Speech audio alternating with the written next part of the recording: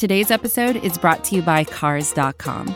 With over 2 million vehicles and 50,000 more added every day, Cars.com will match you with the perfect car for you, your budget, your life, your style. And if you're ready to say goodbye to your current car, Cars.com will get you an instant offer to cash it in. Just start by entering your license plate and get matched with a local dealer who will write you the check.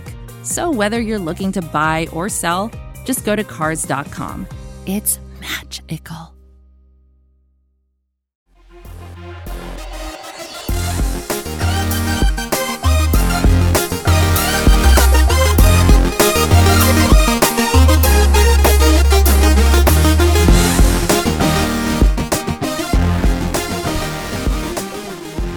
Hello again, friends, and welcome on into episode 109 of the Scho Show, proudly a part of the Pat's Pulpit Podcast Network and brought to you by the great folks at SB Nation. My name is Mark Schofield. Happy to be back in the big chair for today, Monday, May 18th, 2020. And loaded show for you today. We're going to talk a little Jeff Thomas. We're going to talk a little summer scouting and the summer scouting plan, and maybe even opine a little bit, not opine so much, but outline a little bit the plans for the show here this summer.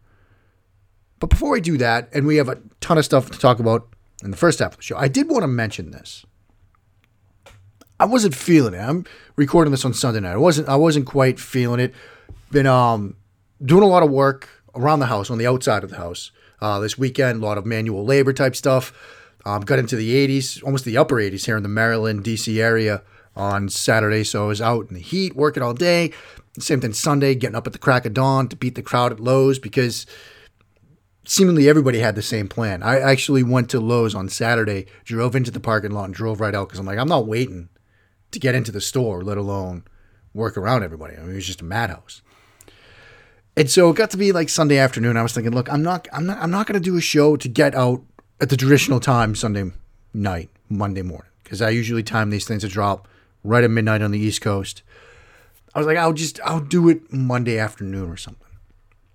And then I was just getting dinner ready, throwing some stuff on the grill, on the Traeger. Hashtag Traeger Grills. Hashtag sponsorship, please. Renato Olgan DeRoos, who is at MASALTOQUE on the Twitter machine, tweeted out as I was checking my phone while I was getting dinner together, thinking all day that tomorrow is Monday and I have a lot of work this week. Then I remember tomorrow starts my day with breakfast and Mark Schofield's podcast. Not Bad Monday. Hashtag Not Bad Monday. Hashtag Go Pats. So it got me to put my game face on. So, Renato, thank you for reaching out like that. Incredibly kind thing to say.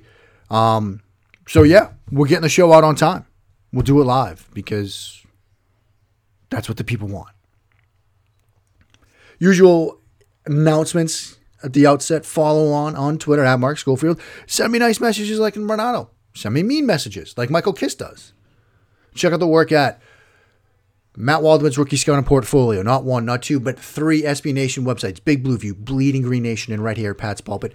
And of course, Touchdown Wire. And that's where we're going to begin. Because as I mentioned last week, got a little series going over at the TD Wire.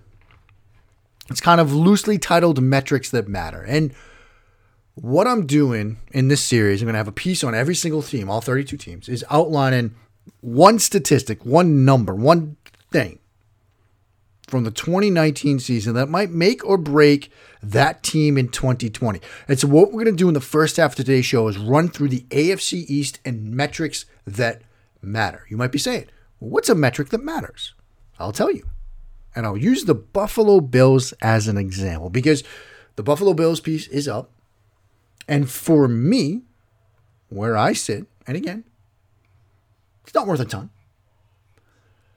But for me, what matters when it comes to a metric that matters for the Buffalo Bills in 2020, it is this. 30.9. That was Josh Allen's adjusted completion percentage on throws of 20 yards or more downfield. That number placed him 23rd in the league amongst qualified passers. Qualified in this case is defined by passers that attempted 50% or more of their team's drop back attempts. 23rd out of 24.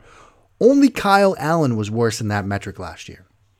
Again, among qualified passers.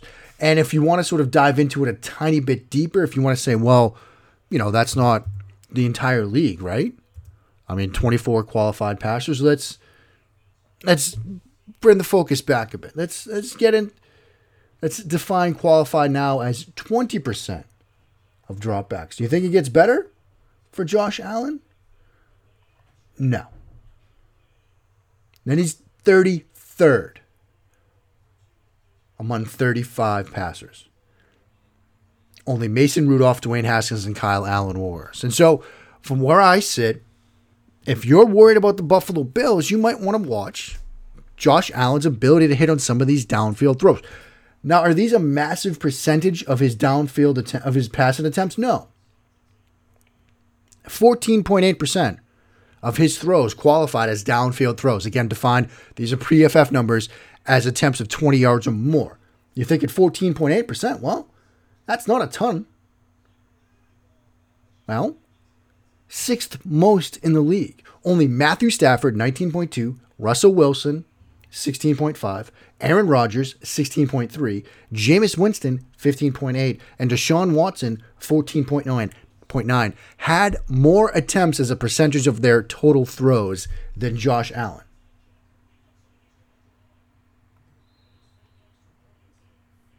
And Josh Allen's 68 attempts of downfield throws were ninth most in the league, just in terms of raw numbers.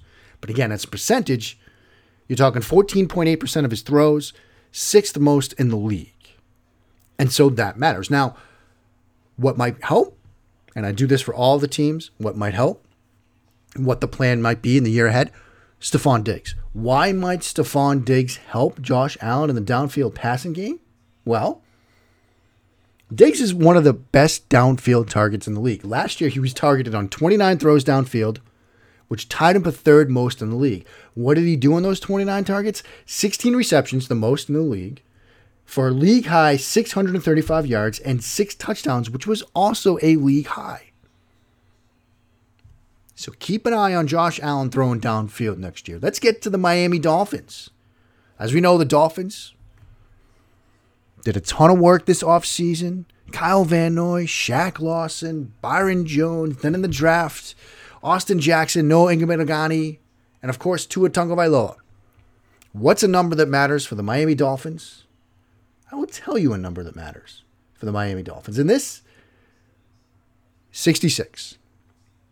That is the number of hits that Ryan Fitzpatrick took last year, according to chart and data from Pro Football Reference / Sports Radar. Mike Renner at PFF, he crystallized that a little bit. He tweeted out, I didn't realize that Tua Tagovailoa was hit or sacked on only 77 dropbacks his entire college career, and he was injured 3 times. Ryan Fitzpatrick, however, was hit or sacked on 132 dropbacks last season, which was second most in the NFL. And Mike concludes that tweet with the following statement: no way I'm starting Tua until that offensive line is fixed.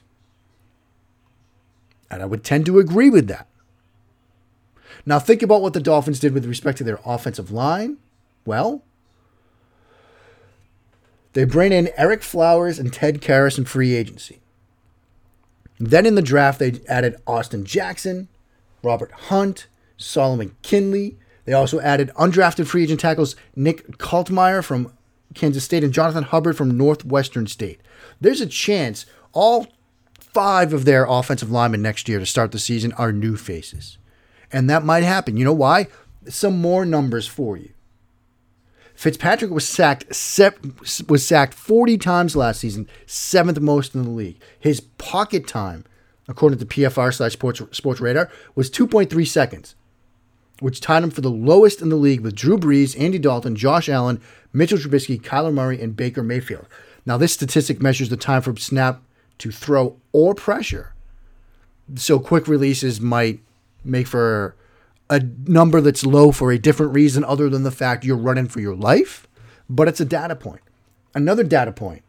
Fitzpatrick was pressured on 230 of his dropbacks, according to PFF, which was 6th most in the league among qualifying passers. He was pressured on 39.7% of his dropbacks, which was 4th most in the league. The result of all that pressure, Fitzpatrick had an adjusted completion percentage of 59.9, which was 19th in the league among qualified passers. And finally, there's this. ESPN has their pass block win rate, which measures how long an offensive lineman or an offensive line as a whole can sustain their blocks for 2.5 seconds or longer. As a team, the Dolphins had a pass block win rate of just 28%, which was 31st in the league. Only the Detroit Lions at 24% were worse. As Mike Renner said, no way I'm starting Tua until that offensive line is fixed. And we need to see if it's fixed until he gets on the field. Now let's talk our New England Patriots. And there are a number of different ways. Look, you could just you could say 4 or conversely 12 is a number that matters for the New England Patriots. And what do you mean by that? Obviously, Jarrett Stidham stepping in, Tom Brady leaving the team. But I went in a different direction, and one that is probably near and dear to our good friend Jim Reynolds' heart. The number, the metric that matters for the New England Patriots is the number 2. That number represents the 2 receiving touchdowns that the New England Patriots tight end room accounted for last year. Benjamin Watson had one. Matt Lacoste had the other. There were 32 tight ends in the league, individual players that had more receiving touchdowns than the entire New England Patriots tight end room a year ago. That includes such names as Demetrius Harris, Josh Hill, and Blake Jarwin. And I went back through 2010, and I brought up and put together, charts and data and all sorts of stuff with all of the tight end room production in each year. And as you might expect, there were some years where the Patriots tight end room was just, it was like having a Hall of Fame wide receiver. And you might have had, in a sense, a Hall of Fame wide receiver with Rob Gronkowski in most of those years. The first year I looked at, 2010, you had Algie Crumper, Rob Gronkowski, Aaron Hernandez. They accounted for 93 receptions on 133 targets, 1,161 yards, and 18 touchdowns. 2011, 169 catches on 237 targets for 2,237 yards and 24 touchdowns. That was just Gronk and Hernandez. And the numbers go from there. Just looking at receiving yardage from the tight end room. The next year, 2012, 1,479. The next year, 2013, this was a year, no Hernandez, Gronk was hurt, 806 yards. Then the next year, 1,427. 1,462 in 2015, 1,263 in 2016, 1,265 in 2017, 761, again, receiving yards from tight ends, in 2018, again, Gronk just playing 13 games, and last year, 419. You want to look at just touchdowns? It went from 18 to 24 from 2010 to 2011. Then 16 in 2012, 6 in 2013, again, the Gronk year that he was hurt, 18 in 2014, 15 in 2015, 11 in 2016, 9 in 2017, 3 2018, and that 2 number of last year. And to drive home some of the production issues last year, Patriots tight ends last year, 37 receptions on 53 targets for 419 yards and the 2 touchdowns. 21 tight ends had more receptions than the Patriots' entire unit. 20 tight ends had more yards than the Patriots' entire unit. And 21 tight ends had more targets than the Patriots' tight end unit. And we know what they did to figure it out, right? Devin SCSC, Dalton Keene. And we hope it works, and we expect them to get back to that 2011, 2012 type of offense where if they're in 12, You face a choice because you could stay in base. They'll spread you out and throw on you. You can go sub-package to cover them, and they can run the ball down your throat. We're all sort of hoping for that. Something that also sort of, I had to see it again to remind myself of it. Despite this lack of production last year, the Patriots kept using tight ends rather than going to, remember when we thought, last summer, this might be a 10 personnel team. This might be a 20 personnel team. They used 11 offensive personnel on 43% of their snaps. They used 12 offensive personnel on 24% of their snaps. You have no tight ends and you're running 2 out there. They used 10 personnel. I remember all the shows. This is going to be a 10 personnel team. They used it on 3 plays, according to Warren Sharp's site. They used 20 offensive personnel, that pony package, on 10 plays. I feel like I'm taking crazy pills. And it's not the quarantine. What are we doing out here?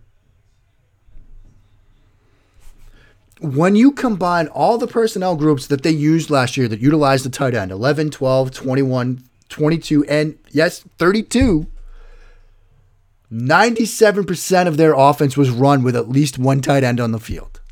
97%.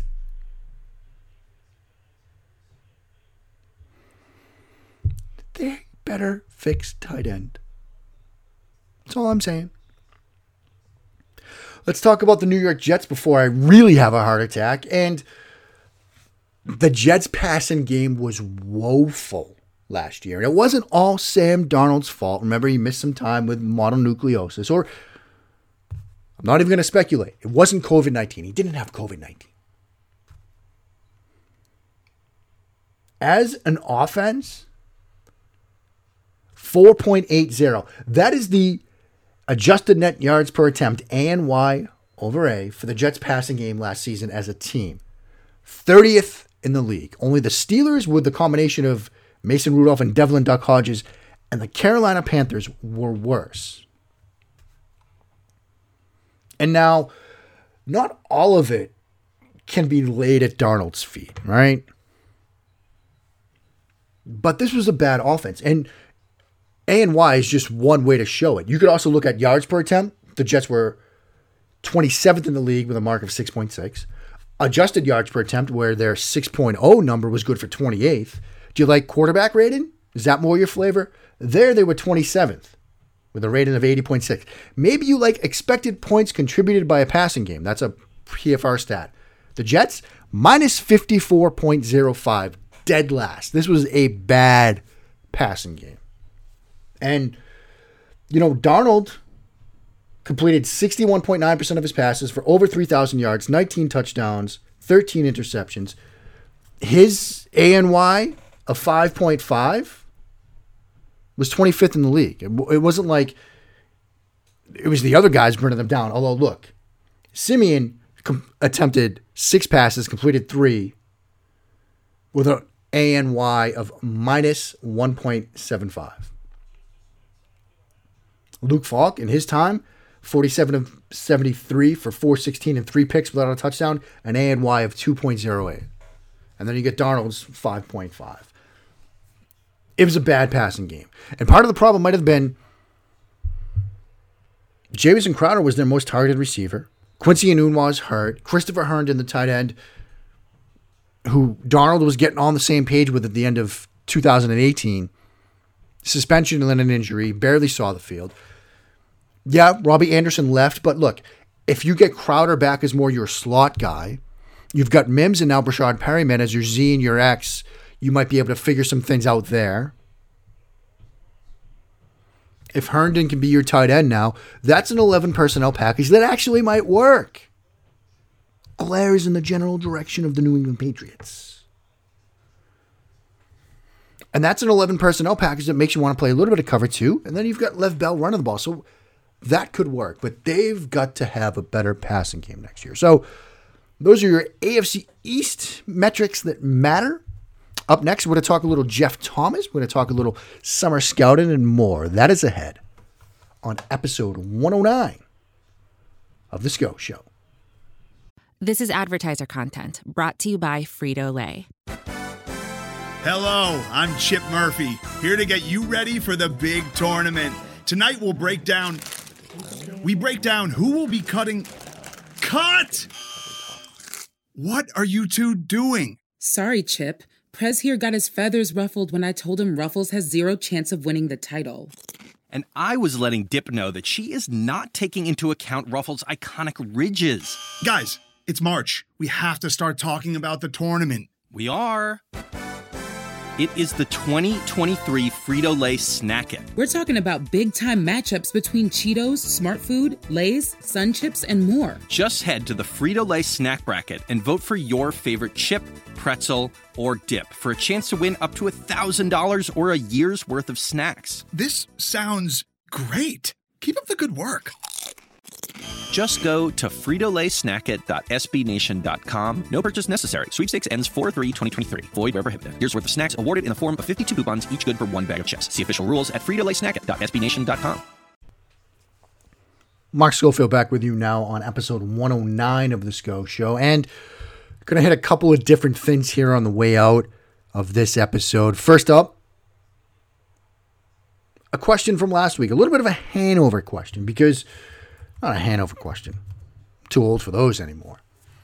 But as I was finishing up recording last week's mailbag, the last show episode, 108, I got a question in from Bob's Detective at Wilson, WILSONSKOMAL on the Twitter machine, who asked, what's it going to take for Jeff Thomas to stick to the roster where his challenges seem primarily motivational? And in what ways does he upset the balance of power in the Pats' current wide receiver depth chart? So let's talk a little bit about Thomas, the receiver. And, obviously, Patriots have sort of a history here of undrafted free agent receiver types that sort of capture our attention. Last year, look, Jacoby Myers made the roster. But you talk about other guys, that have sort of stuck in our hearts and minds. Gunner, who stuck on the roster last year, Austin Carr from a couple of years ago. I mean, the Patriots fans seem to sort of love undrafted free agent wide receivers. Now, Jeff Thomas is the sort of the next guy on that list. And when you start from the position of the wide receiver room, there are question marks all over the place. And yes, Thomas was undrafted for a reason. He was undrafted because of some serious character concerns. He was a guy that he was convinced to sort of come back to the team after he was suspended. The new regime sort of brought him back. Manny Diaz, this is a quote from Lance Zierlein's draft profile of him on NFL.com. Manny Diaz recruited him to come back to the program, and I'm sure he regrets it now. He has talent, but not enough to put up with all the other crap that comes with him. And there are some weaknesses too, other than the character stuff. Small frame, struggles against the press, doesn't use his hands well. He's more of a body catcher. Again, these are from Lance Zierlein's scouting profile on him. But what does he do? He's a burner. Explosive speed. Looks somebody that, tested well. You look at the athleticism, and he certainly checks that box. You look at the speed, he checks that box. He did go undrafted. And the size is poor, but you talk about somebody with a 4.45 at the combine with a 10-yard split of 1.56. Both are elite according to relative athletic scoring. A broad jump of 10 feet, 5 inches, also elite. He's an explosive athlete and somebody that could potentially contribute in the kick return game. And in that season opener against LSU 2 years ago, looked fantastic there. I think